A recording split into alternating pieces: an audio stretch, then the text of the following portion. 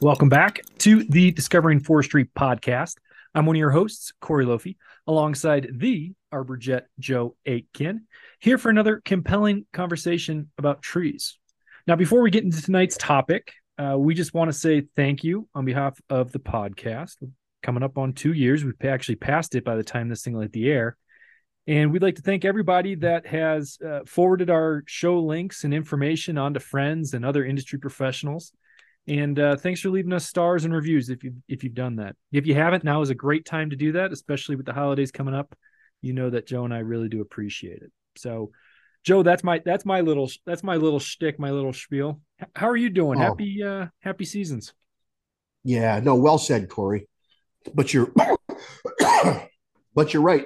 2 year anniversary coming up on 100th episode in a few weeks. That's that's pretty exciting. We're doing exactly what you and I wanted to do when we started this. And it's hard to believe it's been 2 years. Yeah. It's and I got the energy to keep going. This is a great platform for us to do exactly what we started out to do, is raise the bar, spread some cheer, and give people some information that they might not have got elsewhere. So keep up the good work, buddy. And thanks for sticking with an old timer like me. Oh yeah. No, it's good. And like you said, our listeners, our fans, if we want to call it, Discovering Forestry Podcast Nation, we've got some of the best fans out there. One of the facts that you and I just shared with the team this morning is that our podcast is in the top 10% that's being shared worldwide. It's staggering that I know we've set off to be more like around the campfire with outdoor discussion that involves trees. So that's a good testament of honesty and heartfelt and passion that we really do believe in what we've got going on. And we have no intention of steering anybody in the wrong direction. It's Well, all for the love of the trees. all for the trees, baby. I'm curious, Joe. Where do you want to take the conversation today? Well, I listened to last year's Christmas episode. It was fun. We had a good conversation. A couple things. I found a few more pretty funny and pretty cool Christmas tree, aka tree, um, fun tree facts. So we're going to share some of those, and I think I would like to hear. We'll banter back and forth for a couple seconds. Difference between an artificial and a real tree, but some of the things that we can do to prolong the life of an artificial, or I shouldn't say artificial tree, prolong your live, cut down, harvested tree inside your home. So maybe we could go on that direction a little bit too today. Yeah, absolutely. It's funny. Pamela and I were out last weekend and we harvested our tree, and it's almost always in the same capacity. If anybody's seen Christmas Vacation with Chevy Chase, so Yes. so they actually filmed that opening scene where they're driving and then he goes underneath the log truck and then they go harvest the tree. They actually filmed that in Colorado about an hour from our house. Oh my God. So and we typically harvest our tree in the same tradition. You know, we buy a $20 permit from the feds. And Pamela's, she's so good. She always picks out the perfect tree. It's never the first one that we come to, and it's never easy to get to. Except this year, you know, we only had 2 or 3 feet of snow, and she actually picked a tree that we dragged downhill. So I think this topic is going to hit home this week. Perfect. You know what's interesting is that one of our very first guests, Jackie Bratkowski, UFM forester, um, got married, moved out, and she's a U.S. forester in Iowa or Idaho. One of those. Idaho. Yep, Idaho. Yep. Idaho. I was flipping around on some social channels, and she is the spokesperson for the state and the U.S. Forest Service on harvesting Christmas trees in the national forest. Get out. She had a whole cool little video that's recorded that the U.S. Forest Service is sharing. on exactly what you said. Make sure you got your permit. Make sure you know where you're at and you're not on someone else's property. Make sure you're in the regulations of what size tree you're allowed to harvest. And more than that, what tree species are you allowed to harvest? So there's a lot more to it. And I think I have a statistic. Let me share a fun fact while we go through. So I was looking at Christmas trees, United States. All right. So there's approximately 350 million Christmas trees growing on US farms. So obviously, majority, I think it's almost 98% of live or real Christmas trees used come from tree farms. So the fact that you and Pamela go out and harvest in a state or national forest is only 2% of harvest Christmas trees harvested. So you think about that. You think about the 350,000 acres that are dedicated to Christmas tree farms across the country. And what a business Christmas trees are. So, excuse me. Again, Christmas time, Joe's got a cough. The only thing I don't have this year is a squeaky office chair. Oh, thank God. I noticed that. I noticed that on the last Christmas podcast, and you can hear that thing. It was getting bad. So 24.5 million farm-grown Christmas trees were purchased in the United States with an estimated real market value of $1.01 billion. Wow. Christmas trees are $1 billion industry. I believe it. It's mind-boggling that when we talk about some of the history of it and how far it goes back, how big this tradition has grown and the hundreds of thousands of jobs it creates, farmers that are just doing it for the harvest of a month period at the end of the year. And it's remarkable too. Those farmers are involved, and to shape them and to spray them and to care for them. That's all something. But then, a lot of trees, I think, especially in more urban areas, are sold in Christmas tree lots. So you have the Boy Scouts and other organizations. One of my first jobs when I was working at the greenhouse back in southeastern Wisconsin was actually to sell Christmas trees in the wintertime. We turned the nursery into a tree lot. And I thought they were expensive then, but goodness, what they got to be now. Oh, yeah. You're talking, you could drop $100 bill on a Christmas tree. Easy. Wow. Easy.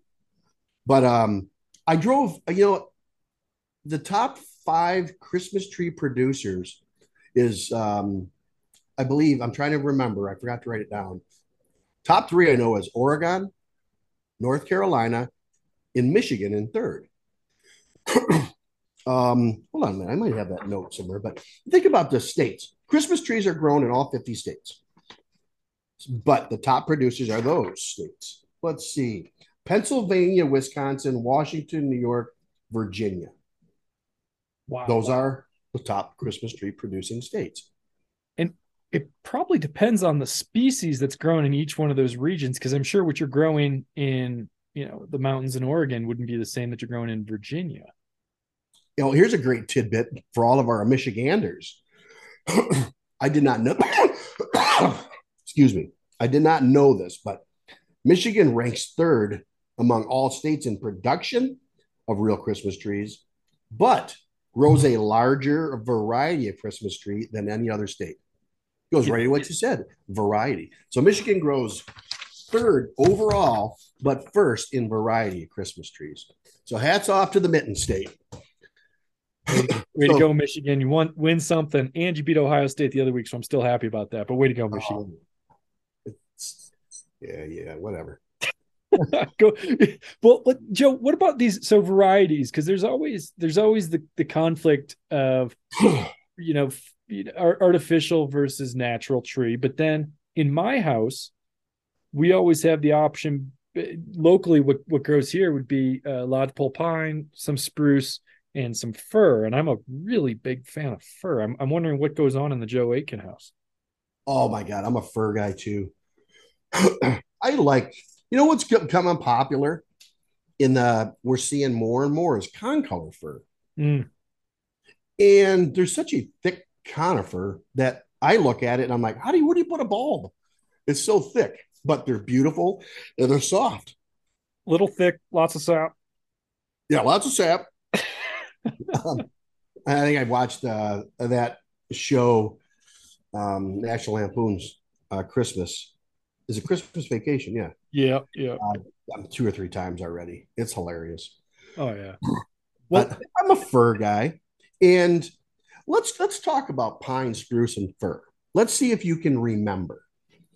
Now, pine, to be classified as a pine, it has a cluster of needles, which could be 2 to 5 needle pine in a bundle attached.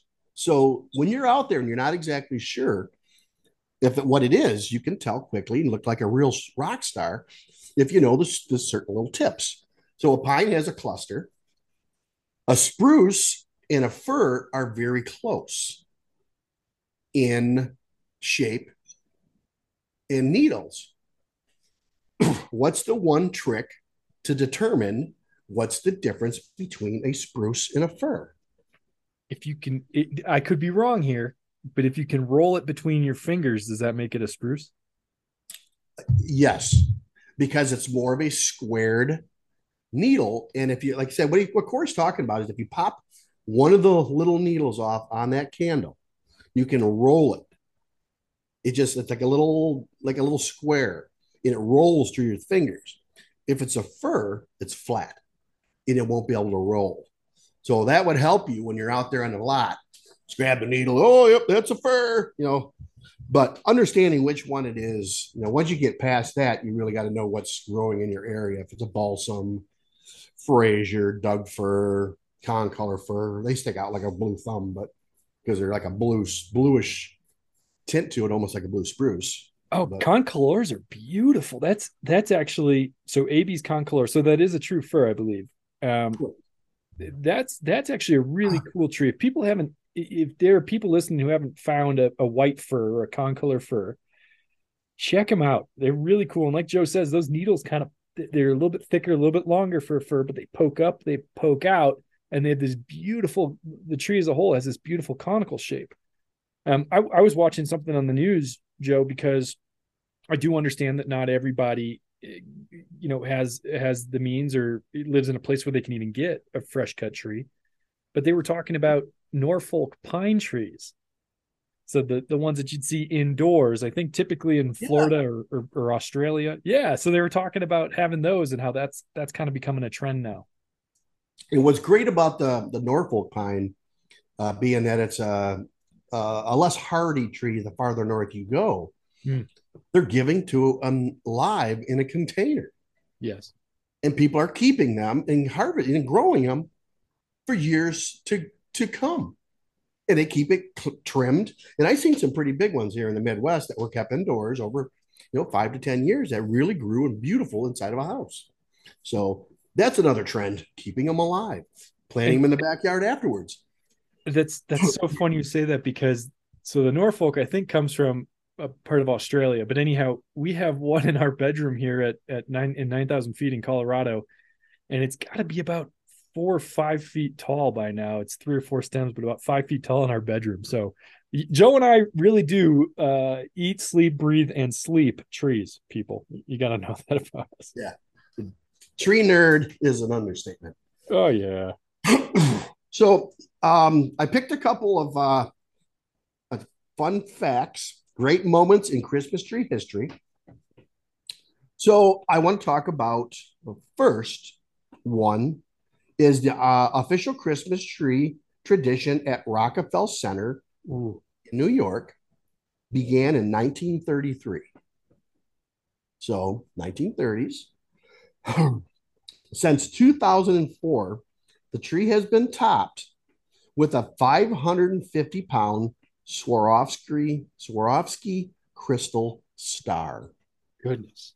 a 500-pound star on top of that tree. And since 2007, which is actually really, really neat, is that the tree has been lit with 30,000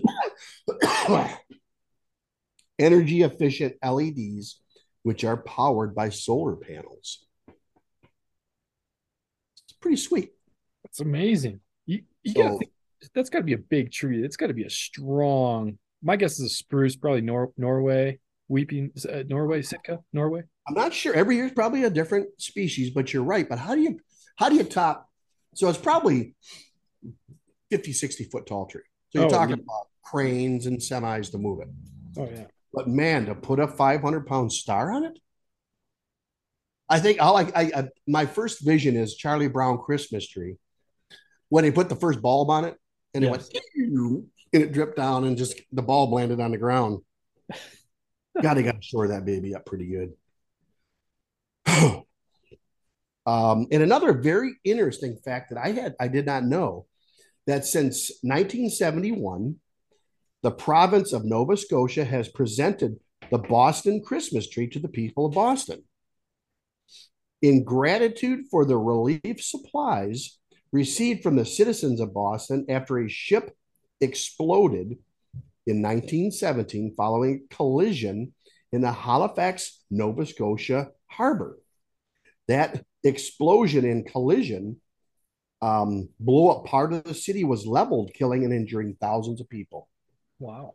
So, in recognition of that, since 1971, the city of Boston gets their tree from Nova Scotia. I had no idea. I did not. That's pretty amazing. Fun-filled fact. Not that there was an explosion, but we took care of it. Sure, I'm thinking, where's some other cool ones? Oh, Thomas Edison. Where there was one tradition. Thomas, you would think that Thomas Edison was the guy responsible for illuminating Christmas trees because he invented the light bulb. It was actually his artificial Christmas. There's a fact. It was actually his partner. Ah, Where's it? All right. Edward Johnson. Edward Johnson was Thomas Edison's assistant. Came up with the idea of electric lights for Christmas trees in 1882. That's pretty. And the Christmas tree lights were first mass produced. Christmas tree lights, electric lights, 1880. no way. Yeah. We've been lighting these babies up with electricity for a real long time. Well, why can't we find out a way to let all the light strands still work, even if one bulb goes? Oh God, then you got to pay extra money for that. Oh my What they light gosh. strands of lights that one can be out and the rest of the strand. Oh, But they did that. we got. Oh yeah. Oh, we had a nice couples building opportunity when we were decorating the tree and untangling the balls of lights that we had, and half strands lit, half blinking, half unlit. We've gone mostly to LED now. I think a lot of people have, but we still have a couple of those older strands floating around. Do you know that one time Teddy Roosevelt banned the Christmas tree from the White House for environmental reasons? Get out. No, I'm serious. I'm reading it. So the fair who was here's the trivia. I'm going to ask you. This is a quiz. Oh boy. Who was the first president to place a Christmas tree in the White House? Lincoln. I heard he's No, good with an axe. just before him. Who's that? It was the 14th president of the United States. And the 14th president was who?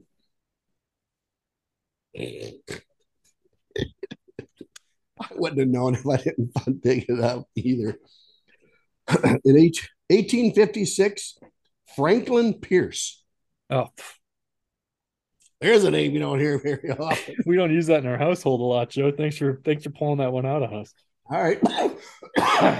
Oh. And then President Coolidge started the National Christmas Tree Lighting Ceremony on the White House lawn in 1923. And then right after that, Teddy Roosevelt banned it for a while for environmental. Didn't want to cut a tree down for environmental reasons, which we all know Teddy Roosevelt was a very big environmentalist, loved the outdoors, loved the forest. So Yeah, he loved hunting, loved harvesting animals. But he did a lot for the national parks as well. So shout out to Teddy and his fam. it's just if you're bored and if you Google or get online and just search whatever your search engine is, fun facts about Christmas trees and Christmas, it's an endless thing. We don't really look at it. And for discovering forestry, I think this is one of the topics that crosses a lot of genre that we podcast to. So this goes from farming, ag, national Christmas trees, U.S. Forest Service, traditional forestry, and I know a lot of tree care companies that provide Christmas tree external Christmas tree lighting for homeowners. So if you had a big spruce in your front yard or pine, that tree care companies are providing Christmas decor services. Holiday lights. That's getting bigger and bigger. And so yeah, it's pretty cool because we don't have there's not very many times we can cross all of our listeners all at one time. I agree. And if it's okay, I'd like to spend a little bit here talking about what people can do, some of the secrets, and maybe you and I can debunk one or two, but some of the secrets on keeping your tree green and healthy as long as you can. Okay. So I'm going to segue into it. Okay. A couple more riveting facts. All right. We're okay. Yep. So we talked about how big Christmas tree farming is. And think back to the tip of the mitten. And we were talking about, I kind of like my mind, like squirrel. In the tree. Yeah. Yep. Live Christmas trees have been sold commercially in the United States since about 1850. There's been Christmas tree lots since 1850.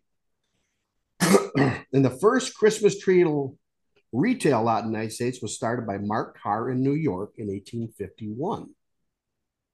But interesting thing is that I drove up, I live just north of Detroit. And yesterday I had to go up and visit a customer who's up near the tip of the thumb. But it's a 2-hour drive right through farm country. I did not see one corner Christmas tree stand the whole way. I couldn't believe it. Where it happened to all the corner Christmas tree lots? Who knows? But how this segues into what you're talking about is that we go out of our way to harvest or to collect. Either we go out and cut it down or we buy it on a lot. And if you buy it on a lot, it was probably harvested a month or two in advance already. How do we keep it looking green and holding the needles in a harsh environment of inside the home with the dogs chewing part of it off and all that fun stuff? How do we keep it looking better, Corey? Do you have any good ideas? I do. I've got a couple here, and I'm watching the timer pretty closely. But the first one is make sure you're picking out something that's already has a full canopy and that's good species. So Joe and I talked about our favorite being fir, balsam fir, double fir, but there are quite a few different pines that'll work good. But when you do select that perfect Tannenbaum, something that we were doing even 10, 12 years ago is we would give people a fresh cut. So it should come as no surprise that when you cut down an evergreen, there's that pitch, right? All that sap, that resin that likes to flow. If you give it a fresh cut within an hour of putting it into water, you're going to keep those tracheids or those water vessel conducting elements. You're going to keep those open. So make sure you ask or you give a fresh cut. So for the tree dorks out there, what vessels, arteries, aka arteries, are responsible for upward movement? Xi high, flow low. That's right. I had never heard it like that before. Yeah. So we're opening up the end of the xylem that could have been pitched over by the corresponding resin ducts that reside alongside xylem. So great point. Fresh cut, important. I like it.